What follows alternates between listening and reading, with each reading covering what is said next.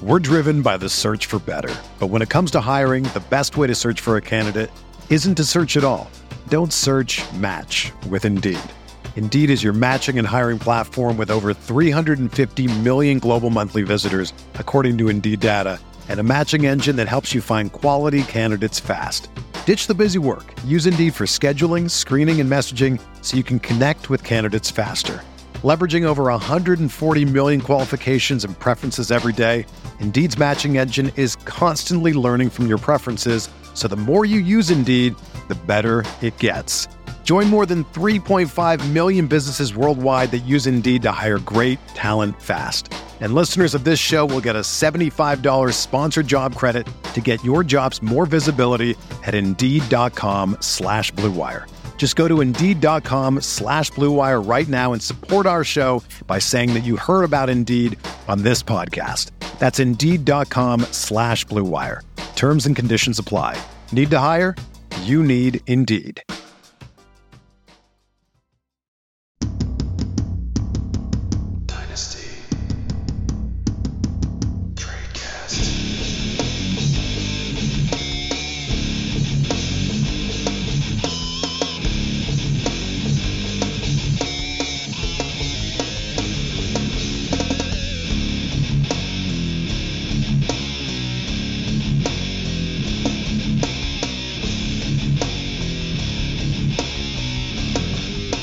Hello, everybody, and welcome to another edition of Tonight's Tradecast on RotoViz Radio, brought to you by the Blue Wire Network. We are recording this on Thursday morning, 1 week away from the NFL season, 2 podcasts away from the NFL season. Everyone knows the last podcast of the offseason for us is the Bold Predictions episode. So today, we're going to go division by division, storyline by storyline, talk about the biggest storylines for each division heading into the 2023 NFL season. We are 1 week away from NFL kickoff. We are very, very soon away from Nathan never sleeping again. How much are you excited about those things, Dan? I'm excited to just watch the physical beatdown of Nathan occur after living through this 3 times. Yeah, I'm very much looking forward for that. I don't want that smile to be wiped off your face, but you need to feel a little bit of pain here. Yeah, so season's here. I mean, it feels like it hasn't been a really long summer for some reason, but maybe because we've recorded like a podcast and a half. Maybe that's what made the summer fly by. So yeah, I love this time of year. We get ready for the season. You're putting those final touches on your roster before the first kickoff, and it's nice to kind of just get one good recap in before we make a bunch of really bad calls. Yeah, and these predictions, these thoughts are also going to be bad calls. So, we don't have a guaranteed accuracy prediction on this podcast. In fact, it's probably a guaranteed inaccuracy prediction. But we try our best. We give you the news, we give you the notes, and we give you what's going to happen next. We try. So today we're going to start off with the NFC South. So, Dan, we have the Buccaneers, the Falcons, the Saints, the Panthers. Which one of these teams, which one of these storylines do you think is the most intriguing for this season? Well, I think as far as just fantasy in general, but definitely Dynasty, I think the one I'm most intrigued by is going to be Atlanta, and whether or not Desmond Ridder is competent. Obviously, it'd be second year under the belt. They've added weapons. I think all of the Kyle Pitts truthers are just absolutely clenched fists right now. We're just hoping and praying something happens here. I think whether or not Ridder is competent is irrelevant for Bijan, but it obviously helps when you have a quarterback as a running back. Hopefully we see that that wide receiver room continue to get better, obviously with Drake London. But there's still a little bit left there to be desired as well. So it's starting to get fun, but do we actually think Desmond Ridder is for real? I know we saw a little bit of some strides being made towards the end of the year, but he was pretty bad overall. I mean, just physically throwing it seems to be a problem. I like the athleticism. I think he can bring a lot to the table there. I just worry about consistency through the air for Atlanta. Yeah, the only one of the silver linings for Ritter's 2023 season was that the Falcons offense, Mariota, Ritter, no matter who was under center, was an absolute mess, partially and probably mostly due to the fact that Drake London and Kyle Pitts did not stay healthy throughout the year. If we have a fully healthy Drake London and Kyle Pitts, and then we add Bijan Robinson to the mix, like those are three legitimate weapons that you have in an offense that can help a quarterback become competent and help an offense become, at least, close to league average. So I do think that the success of Bijan doesn't really matter the success of Ritter doesn't really have much to do with Bijan. He's going to, be an RB1, top 8, top 7 rookie. NFL RB slash fantasy RB, and then dynasty. He's RB1 or 2 depending on who you talk to. But I do think that the success or even the ceiling of London and Pitts is very much dependent on the success of Ritter. I think that Pitts, reasonably assuming health, his floor is tight end 10 to 11-ish, regardless of what happens with Ritter. And if Ritter is a good to even very good NFL quarterback, Pitts' ceiling is tight end 1 overall. And Drake London, similar scenario. I think that his floor is probably pretty safe with Ritter, maybe being a wide receiver 3. And then if Ritter proves to be competent, you're looking at a much higher upside with London of being, maybe a high-end wide receiver 2. So I was a Ritter fan entering the NFL. He didn't show a lot, but he also didn't have a lot in terms of opportunity or in terms of weapons in his those first 4 games.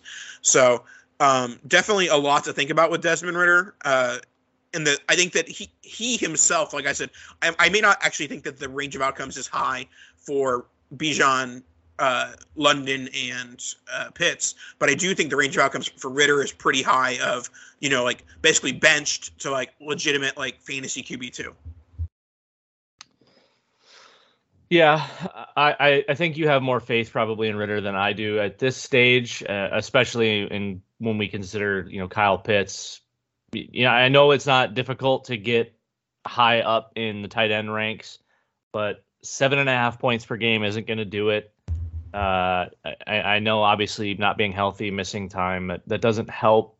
But if he wants to be up in that category, he's getting outscored handily by someone like Greg Dulcich, who I also don't think is very good. But yeah, I don't know. I think London is going to be okay. I think Bijan will be good, if not great. I'm still struggling with the Pitts thing because it very much seems that he is reliant on his quarterback, where some of these other guys, they don't, doesn't matter where they go, they get the ball in their hands. It's different. Even Hayden Hurst is running laps, and I don't know. I don't love that for Pitts' future. Again, I get he's been injured and the offense has been in shambles, but there has been nothing consistent about his game yet. Yeah, no. There's definitely a low floor for Ritter, and you're definitely accounting for that in your evaluation of him and that Falcons offense. All right, next we'll go to the NFC West. I'll actually just rattle them off, and then you can pick which one we're going to talk about. So we have Rams, anything left in the Stafford tank? Seahawks, how much do the rookies impact the veterans? Niners is pretty good. Or Cardinals, when does Kyler play, if at all? Which one of these do you think is the most impactful for Dynasty right now? Well, I'll start with Stafford probably has something left in the tank, but that's not what I want to talk about. I do think Purdy is fine, so we'll go 49ers. I don't know if good is the right term. I think he is a good game manager. I think this can very much be a resurrection of the Alex Smith years.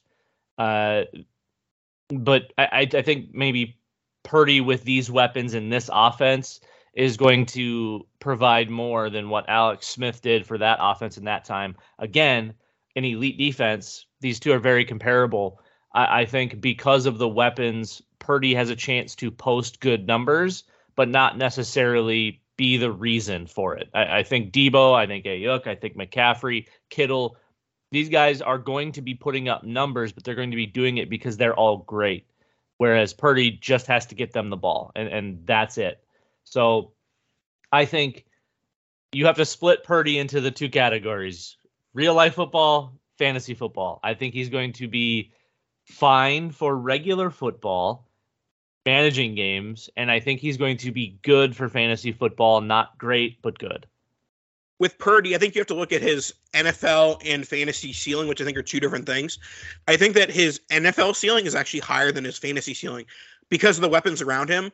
Even if Brock Purdy is like the QB like 7 in fantasy, I think that people are still gonna be like, okay, that's all Ayuk, that's all Debo, that's all Shanahan. Like no one's actually, if Brock Purdy finishes as the QB 7, no one's actually to give him credit for finishing as the QB 7. So if you're an active trader, I think that you're not in a good spot having Purdy on your team because I think the ceiling is only so high from a market value perspective. If you're a guy who's like, okay, I'm just looking to get the most points out of my team, I think Purdy's a good target for you, a guy you should have on your team because you're not relying on, okay, his market value is going to go this way or that way. You're just like, I just want the points as they're coming because I don't think the market value is ever going to go up, but I do think the points are going to go up. Yeah, I think that's a fair assessment. We'll just kind of see if he takes that next step. I think obviously his floor increases in both categories, and I think his ceiling increases in both categories. But I think most people are just going to expect him to be the same guy. I don't think anyone's accounting for the possibility that he could get better. I think they're just expecting him to come in, manage games, throw for 200 yards and 2 touchdowns every single time, and with no upside. And I think there is a good amount of upside. He's a young quarterback. He still only played a few games last year in a weird situation. That situation has been made very much clear. 49ers get rid of Lance. They move him to Dallas for a 4th. Sam Darnold is locked in as the backup quarterback. That has been made very clear. Kyle Shanahan has said from the beginning, when Brock is healthy, he will be the starter. That all of that can provide so much extra confidence and such a boost for especially these young players, young quarterbacks. And they've made all of these moves to do that for Brock. So I think if there was ever a time we see that big step, I think if there's ever a time we see him actually look good rather than just game managery, it's going to be early and often this year, I think, assuming health. Yeah, I think that his fantasy floor is actually pretty high due to the weapons around him, due to Christian McCaffrey. In terms of Purdy, I do think that the long-term floor is pretty low because yes, he's going to be effective with the weapons around him. But if he's just barely getting the Niners to the playoffs, if he's not getting them to the NFC Championship game, this is the team that had Jimmy Garoppolo and traded 3 first-round picks for Trey Lance. They're not going to shy away from investing highly at a quarterback if they need to trade up again, if Purdy is, Jimmy Garoppolo or lower level. I think he's a step above Jimmy Garoppolo, but... but I'm saying if that occurs, if he becomes that level of a quarterback, they're not going to hesitate to try and invest quarterback elsewhere. And there's also, of course, the ever-present rumors of Kirk Cousins to Kyle Shanahan. Yeah, well, that would clear the way for Dak to fight them to Minnesota. So, since Dallas has their quarterback of the future. Oh, yeah. All right, let's go on to the NFC East. Speaking of Dallas, we have Ken Pollard shoulder the RB workload. Is Swift an NFL RB1? Second contract with the Eagles, ? Commanders, Sam Howell, day 3 QB or QB of the future. And Giants wide receiver whack-a-mole. Which one of these intrigues you the most? Well, I can tell you what we're not going to talk about, and that's the New York Giants, because dear Lord, this one, it feels like an appetizer sampler. The Cowboys, can Pollard be can Pollard be an RB1? Yes. Can he have an RB1 workload? No. He needs to have 12 to 15. Deuce Vaughn needs the rest of it. That is when he's at his best. I know we all want 25 carries and 10 targets, guys, but it's not going to happen. He'll get murdered. Eagles.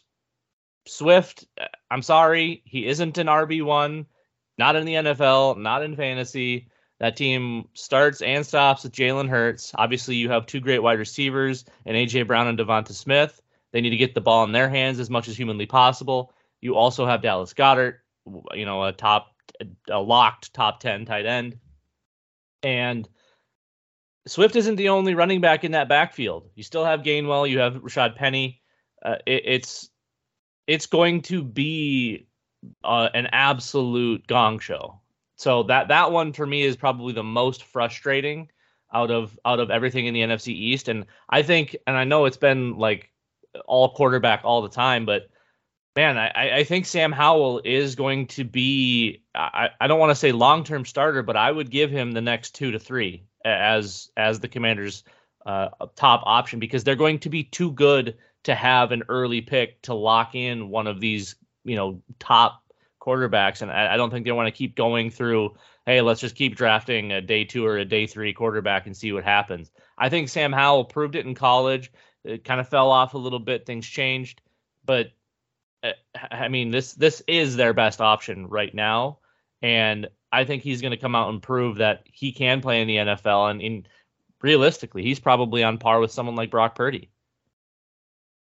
Yeah, no, for sure. I think that Purdy's NFL floor is probably a bit higher at this stage, just from what he showed in his first year. Mm-hmm. But I think that Sam Howell's ceiling is realistically, maybe not with the weapons, but realistically, from a talent perspective, Sam Howell's ceiling is higher. Sam Howell was even though he was a day 3 draft pick, he was a higher draft pick than Brock Purdy. So with Sam Howell, I'm still a big believer in his talent. I don't think he's just another day 3 QB. I think he is the QB of the future of the Commanders. I think that if he's not the QB of the future Commanders, it probably has more to do with the off the field of the Commanders. They have a new owner. They might have that owner decide, okay, like we need to go into full like tank mode to like really reset a franchise, because teams are learning, like if you don't have a Josh Allen, a Patrick Mahomes, like that level of quarterback, if you don't have the weapons and the defense around them, like you're just, you're playing for purgatory. And I don't, like, as much as I love Sam Howell, there is no scenario where he's competing with the likes of Josh Allen and Patrick Mahomes anytime soon. So no. I say that while also saying Brock Purdy made it to the NFC Championship game last year, but still that the Niners made it to the NFC Championship game last year. Yeah, the Niners had a much better infrastructure, both organizationally and roster wise, than the Commanders do. So, but all that to say, I think Sam Howell is a very solid dynasty, like low end QB2 with a high ceiling, can get into that QB1 territory because he has the rushing upside as well. But still, day 3 quarterbacks of the low floor is there. We'll finish off the NFC with the NFC North. So we have, can Alexander Madison shoulder the RB1 workload? Jordan Love, ? Can Justin Fields be elite? And how does the Lions backfield split? ? Which one of these is sticking out to you, Daniel? Well, again, it's all quarterback all the time, and I texted you about it the other day. Justin Fields, can Justin Fields be elite? I still very much am in love with that man's game. I think he has everything you could possibly want, and he should be in a situation to succeed. I would love more weapons. I would love better weapons, but what he brings to the field, especially with his legs, is game changing. Now, I watched a few clips, some preseason stuff, some practice stuff. I don't know who is the quarterback's coach in Chicago. I can't imagine it's anyone worth knowing, because for some reason, Justin Fields' throwing motion has gotten longer, which I didn't know was possible, and worse. He's got a big, gross loop, and I know that the motion is everything, but it takes him 9 minutes to get the ball out of his hand. And it looks terrible. It looks awkward. It didn't look like that in college. It didn't look like that as a rookie, even though he didn't have a lot of success throwing the football. I don't know what's going on, but I am officially concerned because of whatever they're doing with Fields to try to get him to change what maybe wasn't working with his throwing motion, or what wasn't working in the passing game. And that also isn't working. So I still think he can be great. I don't think he'll ever be elite at this stage. But you're saying elite NFL-wise, though, right? I think he can be great NFL-wise. I think he can be great fantasy-wise. Right, I don't think if he is good to great NFL-wise, he's elite fantasy-wise. Like, there's no separation there. I think all of the upside is in his legs. I'm thoroughly out on the passing game for Chicago. I mean, he's going to be Daniel Jones-esque from last year, with more turnovers and less touchdowns, if you can believe that. He could genuinely be like a 10 touchdown, 15 interception, 15 fumble, but like 1,400 yards rushing and like 18 touchdowns. I don't know. I have no faith in the passing at this point. Just based on watching the progression from college up until now, it's so different and bad that I didn't really know what I was looking at when I watched it. Yeah, I mean, you know me. I'm not like a tape, like watch the throwing motion type guy. But for me, I'm very much a believer in Justin Fields in the passing game with not Justin Fields, with DJ Moore, and I still have a decent amount of faith in Chase Claypool. Obviously, he was overvalued in Dynasty and the NFL last year, but I think at this point, people are forgetting that Chase Claypool exists and he's a legitimate red zone weapon in that Bears offense. And then Darnell Mooney is fine. So between those three, and then you have Cole Kmet's a solid tight end. Robert Tonyan is, a decent weapon as well. I like the Bears' weapons. I think the biggest concern for the Bears' weapons themselves is the passing volume going to be there. But I do think that DJ Moore is obviously better than anything that the Bears had last year. DJ Moore is better than anything Daniel Jones had last year. So like if you can have Daniel Jones last year but with DJ Moore, I think that's a much higher upside, potential. So I think that, we've talked about range of outcomes a lot in this episode, but I think that Fields obviously has one of the wider range of outcomes in the NFL. From an NFL perspective, I think that his fantasy ceiling is QB1. I think his fantasy floor is probably like, not injury disregarding, like QB like 15 to 20. Because like even if he does nothing with his arm, he's going to get to QB 15 with his legs. Well, yeah, I mean, points per game, he was like quarterback 7. So, I mean, it's definitely there. I think maybe elite is in the cards. Well, especially because he was actually better points per game than Daniel Jones was last year. And for some reason, everybody loves Daniel Jones. So I think the potential for like an actual 1,500 yard rushing season, which I know sounds crazy, but you guys got to remember he had 160 for 1140 last year and 8 touchdowns. And that was only in 15 games played. So if you think they're going to change that when there was very clearly success and he's very clearly elite at that, you're out of your mind. If he doesn't, he genuinely might have 200 carries this year, which is absurd, but he might. And I would love to see the passing volume be there, just because when you only throw for 2,200 yards, but you throw for 17 touchdowns, which, isn't amazing, but it was more than Daniel Jones. That can increase. I'm concerned because the throwing motion, even from last year to this year, looks so different. That is my genuine worry at this stage. So, is he going to score a lot of fantasy points? Yes. Should we be worried? Maybe. Am I still going to buy and hold all of my Justin Fields? Yes. All right, let's move on to the AFC. We'll start off with the AFC. Oh, wait, before we do that, let's talk about RotoViz. Season is upon us, which means you need your RotoViz Pass for your range of outcomes app, for your game summaries app, everything you need for RotoViz. You can get it with promo code RVRadio2023. Gets you a 10% discount and supports both my child and Dan's children. And our dogs. We have dogs as well. So there's lots of people depending on us to feed them. And our large RotoViz salary pays a lot of that. And it's all because of you guys. So RV Radio 2023 supports the podcast, supports our children, supports our dogs. And if you don't subscribe, then you hate dogs. So and children. Yep. So support the pod and get access to us. That's what you need. Well, let's get into the AFC with the AFC East now. We're driven by the search for better. But when it comes to hiring, the best way to search for a candidate isn't to search at all. Don't search, match with Indeed.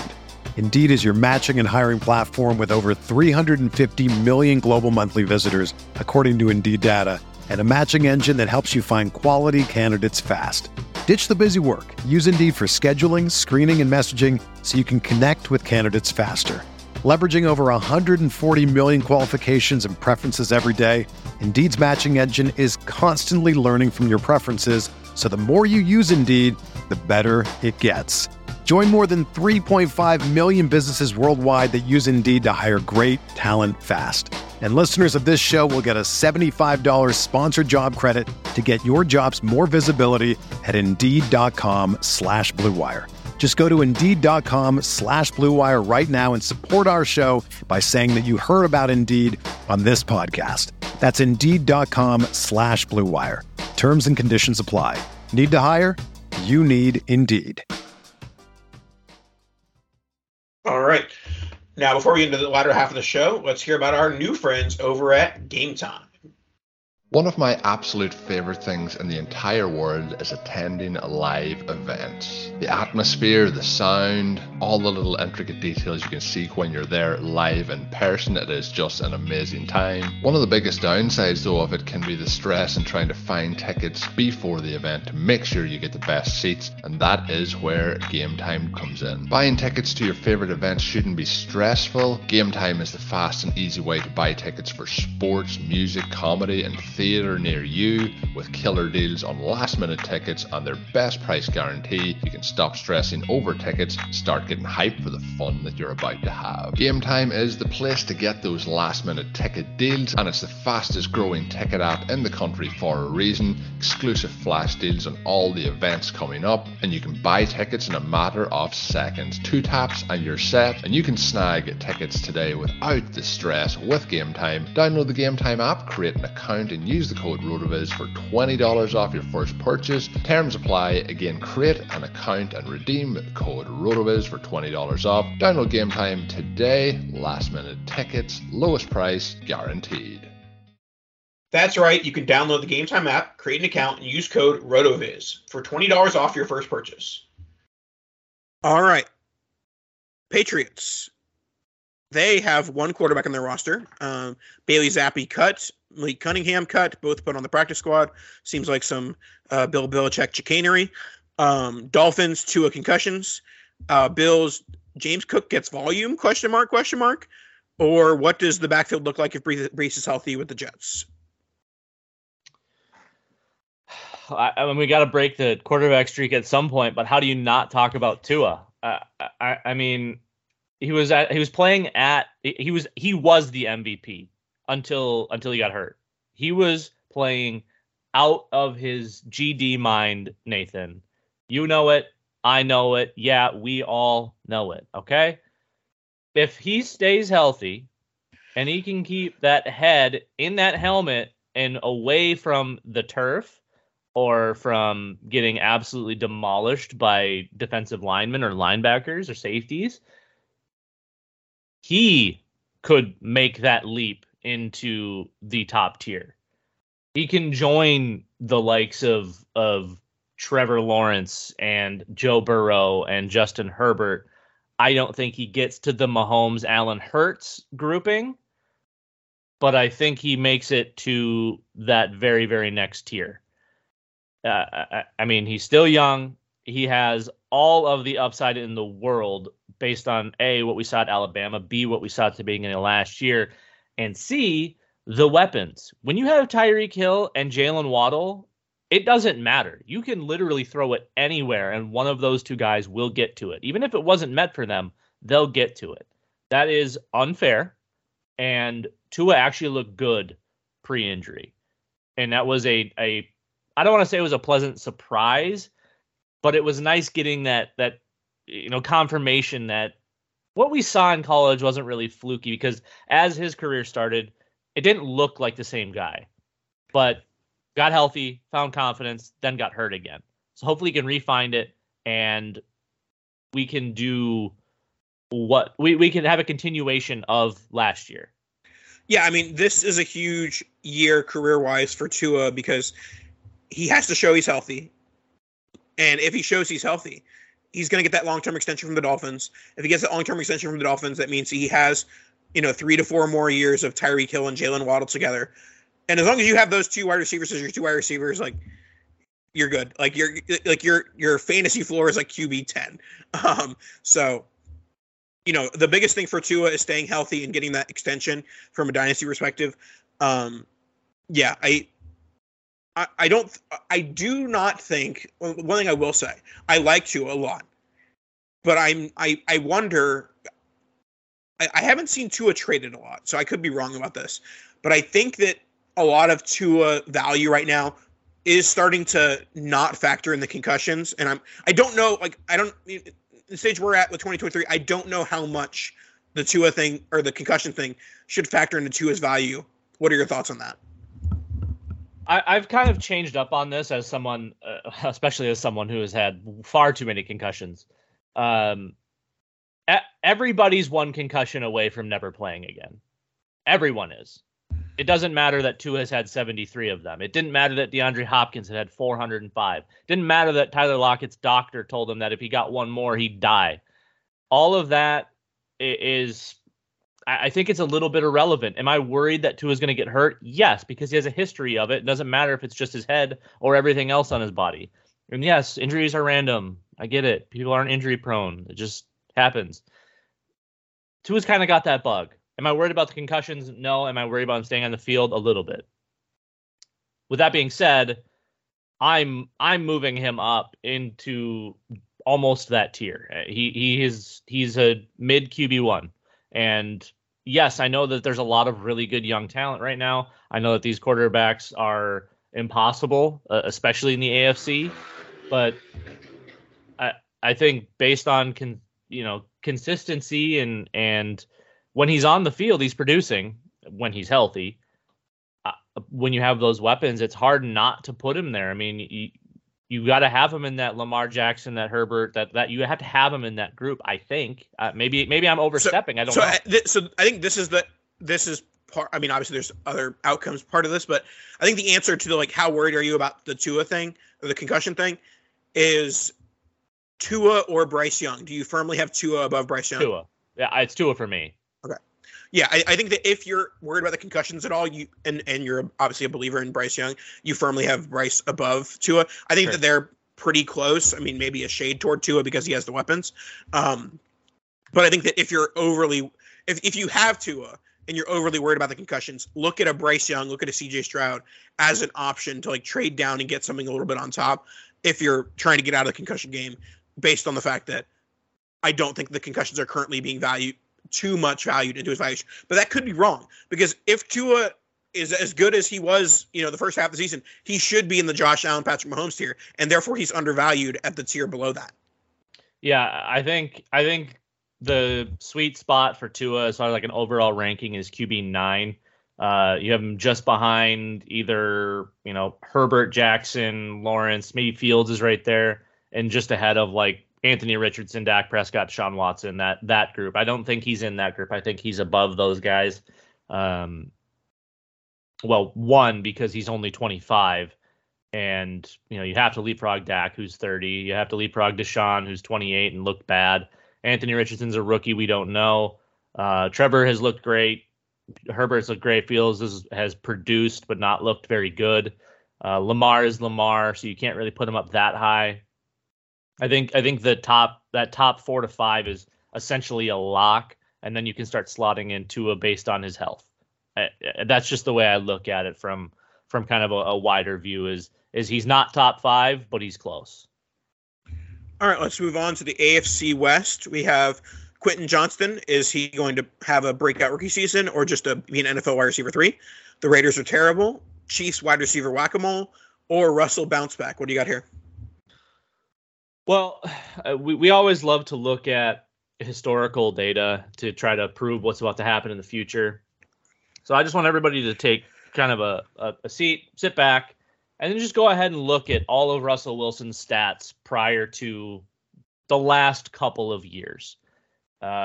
This man was MVP caliber for, I would say, 2/3 of his career. And yes, he's starting to get a little bit older. He's 35 now, which is kind of the sweet spot for a lot of those quarterbacks. Made a transition from Seattle to Denver and struggled. Was bad. You bring in Sean Payton, You still have Jerry Jeudy, Cortland Sutton. You bring in Marvin Mims. You have Greg Dulcich. You have Javonte Williams in the backfield. But most importantly, and I already mentioned it, you bring in Sean Payton. This team could do a complete 180, especially offensively. You have the weapons. You have the quarterback that has done it. He's been there. He's done this. You return him to that peak, like 2017 to about 2020 Russell Wilson, where he's throwing it 500 plus, where he is getting easily 4K, and he's got 30 plus touchdowns. With these weapons and that offense, there's no reason he can't return to this. He doesn't even need to be as efficient as he was, pre, that kind of that late stage Seattle where he was throwing it a bunch. Whereas, earlier in his career, he didn't throw it a ton, but he was super, super efficient. He can be somewhere in the middle when the volume's going to be there. It's going to be there. You are going to see a huge bounce back from Denver as a whole. And I think Russell Wilson very much so can put in a quarterback one season. I don't think he's going to be, that top half quarterback one, but with the weapons and with his history of scoring fantasy points, he very much can be a quarterback one. Yeah, and it's hard to put overemphasis on the head coaching upgrade, but Sean Payton is firmly a huge coaching upgrade for Russell Wilson over what they had last year. I think that one worry for Russell at this point in his career, I don't think he can overcome wide receiver injuries. Jerry Jeudy's out for the first few weeks, and if he loses Cortland Sutton, there's Marvin Mims, and there's nothing all else. You need, Nathan, is some Marvin Mims in your life. That's it. That's all you need. If that's all you need, then great. But that would be my worry. You have a not 100% Javonte Williams. You have an injured Jerry Jeudy right now. I think Russell Wilson is good enough to be a low-end QB1, high-end QB2 in fantasy. I don't think he has the ability to do that absent of weapons. So needs some huge Marvin Mims weeks in the first few weeks. And I am a believer in the Russell Wilson bounce back. I love it. All right, 2 more divisions left. AFC North. We have your best friend, Irv Smith breakout, Lamar passing game resurgence with Rashad Bateman, Zay Flowers, and Odell Beckham, Kenny Pickett franchise quarterback, or Deshaun Watson bounce back. So now why would you put 3 quarterback options on here when we've talked about quarterbacks the entire show? Because you knew what I was going to pick. Let's work backwards. Deshaun Watson, yes, bounce back. I think Cleveland is actually quite good. I like that offense. I think the problem is the AFC is so good. I know, but they're going to be trailing a lot, so he's going to have to be throwing, and the offense is going to have to be scoring points. So I think the Watson resurgence is going to be out of necessity rather than just him finding what he was. I think they just don't have a choice. He'll be fine. I don't think we're ever seeing Houston Deshaun ever again. I think that guy is long gone. But I think that we can see some hybrid of him and looking fine. Kenny Pickett, not good, not franchise QB, not long-term solution. The weapons are nice, so that may mask what Pickett provides, which is not much. And I think we look at a new Steelers quarterback, not next year, but probably the year after, when they finally realize that they're going to waste this defense again on a bad quarterback. Lamar, I would love to see that team return to what was, but I never know. They have the wide receiver room to do it. They have Mark Andrews, and you've got all of the weapons you could possibly need to bounce back. So I would like to think that Lamar will bounce back. Irv Smith, tight end sucks. We all hate tight ends, but I love Irv Smith. I think you go into a situation like this. Yes, they still have the big 3 wide receivers. You still have Jamar Chase, T. Higgins, and Tyler Boyd. However, I think Irv brings an element to that offense that they haven't really had that big move guy. T is kind of that, but off of the line, when you have that tight end and you can split him out because he plays so much like a wide receiver, but you can also put him in line and have him blow somebody up at the beginning of his route. I think Irv brings a big element of kind of like a big Tyler Boyd. So when you put T and Jamar Chase on the outside, and you have Boyd in the slot, and either Irv in line or split out on a 3 wide receiver set, whatever it happens to be, I think that makes this team even more dangerous than they already were with the second best wide receiver in the NFL and another top 10 wide receiver in the NFL in T. Higgins, with arguably the best slot receiver outside of Cooper Kupp. This team, this offense with Joe Burrow, we have a chance to see a 2 wide receiver 1, a wide receiver 4, and a tight end 1, all in one offense. And when that happens, we give that man his crown. We give Joey B the crown, and we let him ride off into the sunset with it. Because if Mahomes had these weapons, we'd be talking about the exact same thing. If Josh Allen had these weapons, we'd be talking about the exact same thing. It's Joe Burrow. He can do it. They'll have the volume to do it because of the AFC and it being an absolute mess and impossible. They're going to be playing a lot of offense.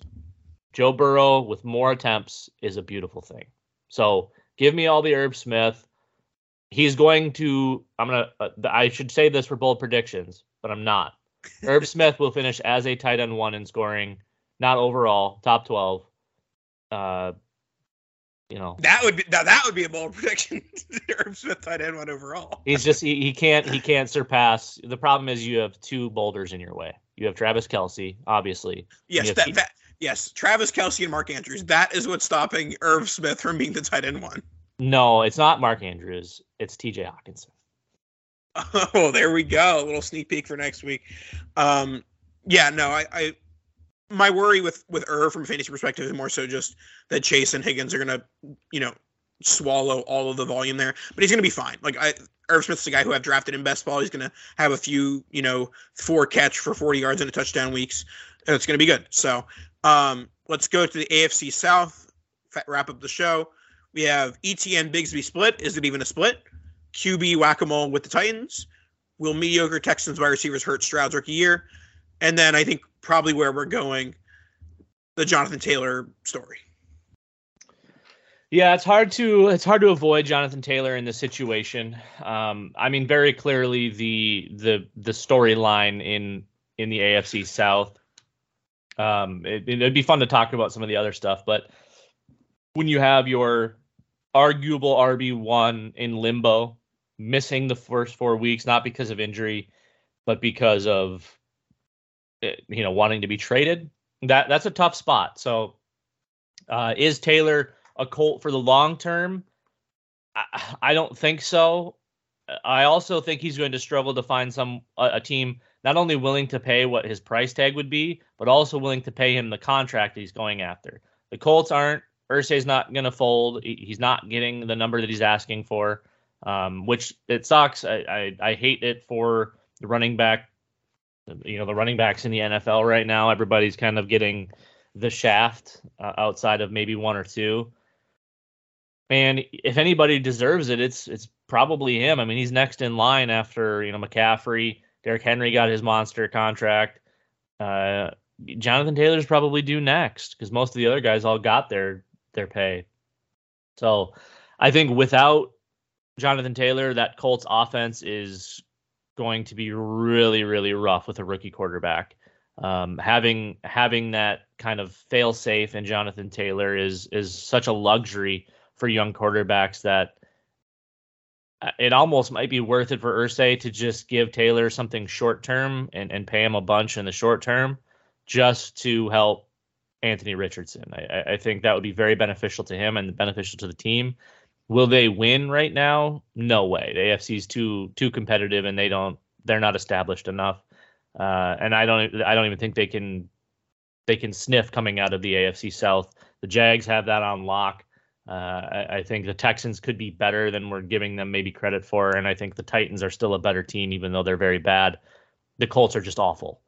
Offensively, they could be good if Jonathan Taylor sticks, but long term, I think we see Jonathan Taylor in a different uniform. Cross my fingers for Miami because holy hell. But again, now you have to pay everybody in Miami, and where are you going to find the money for Jonathan Taylor? Yeah, I think that in terms of people who are drafting, and I am drafting Jonathan Taylor in redraft, if you can get him at this point in the 6th, 7th round, I think it's worth a gamble.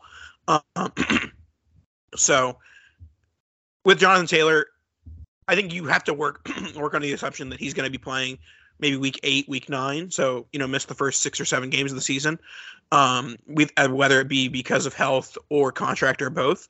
I am working on the assumption, and I know plenty of teams have said, oh, this is the deadline for this contract, this is the deadline for this trade, and then they've gone back on that. But I think more often than not, it doesn't get gone back on. So if they said, okay, the deadline's October 28th or August 28th, and it's passed, they're probably not going to trade him. And if nothing else, and I know that Jim Irsay actually came out and said, I don't think that missing Jonathan Taylor is going to hurt the development of Anthony Richardson.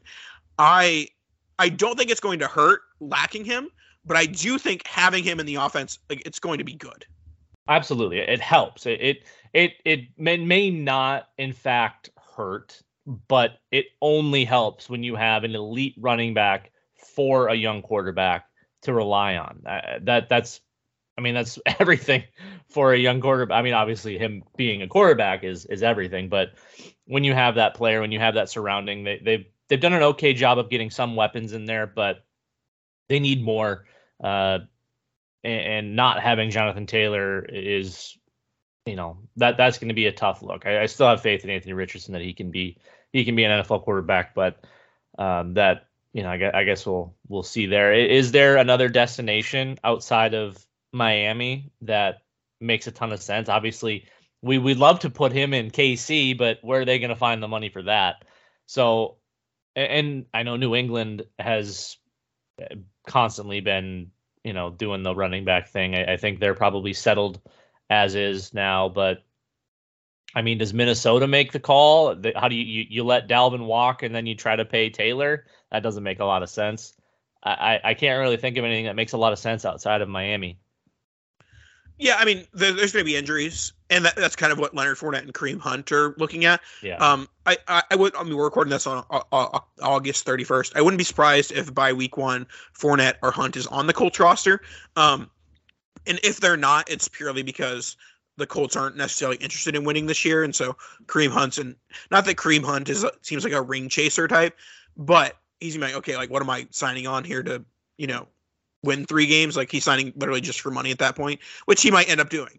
But I think that the fact that the Colts are not competing in 2023 is the only reason that we don't have a Hunt or Fournette already on the roster. Well, and then the stories from the Hunt camp were that he hasn't signed yet because he hasn't gotten enough money. He hasn't gotten a big enough offer. Yep. Alrighty. Any last words on our NFL division by division roundup? No, that's a fun way to do that, and I'm looking forward to bold predictions for next week, so we can melt everyone's faces clean off of their faces. Alrighty, that's true. I'm pretty sure I should have notated it. I think that my bold predictions, Super Bowl matchup, is terrible. Every year, at least one of the 2 teams I predicted in the Super Bowl doesn't make the playoffs. So can't wait for that to be this year. Well, last year I said Bills Vikings, so that went well. Oh, well, divisional round. Alrighty, that's wraps up for this week. We'll talk to you guys next week. Ta-da!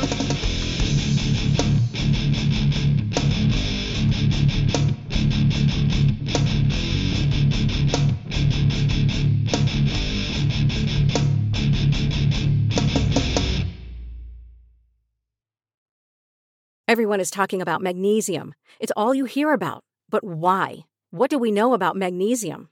Well, magnesium is the #1 mineral that 75% of Americans are deficient in. If you are a woman over 35, magnesium will help you rediscover balance, energy, and vitality. Magnesium supports more than 300 enzymatic reactions in your body, including those involved in hormonal balance. From functional medicine doctors to mental well-being and female hormone experts, we all know that magnesium is the one mineral to improve all aspects of well-being and health. But which one? Magnesium Breakthrough from Bioptimizers, the trusted choice recommended by leading experts with 7 best-absorbed forms of magnesium to ensure your body receives the support it needs for overall well-being. Go to bioptimizers.com/balance today and use code BALANCE10 for 10% off. Support your journey to wellness at bioptimizers.com/balance. Magnesium Breakthrough from Bioptimizers, your foundation to optimal health and vitality.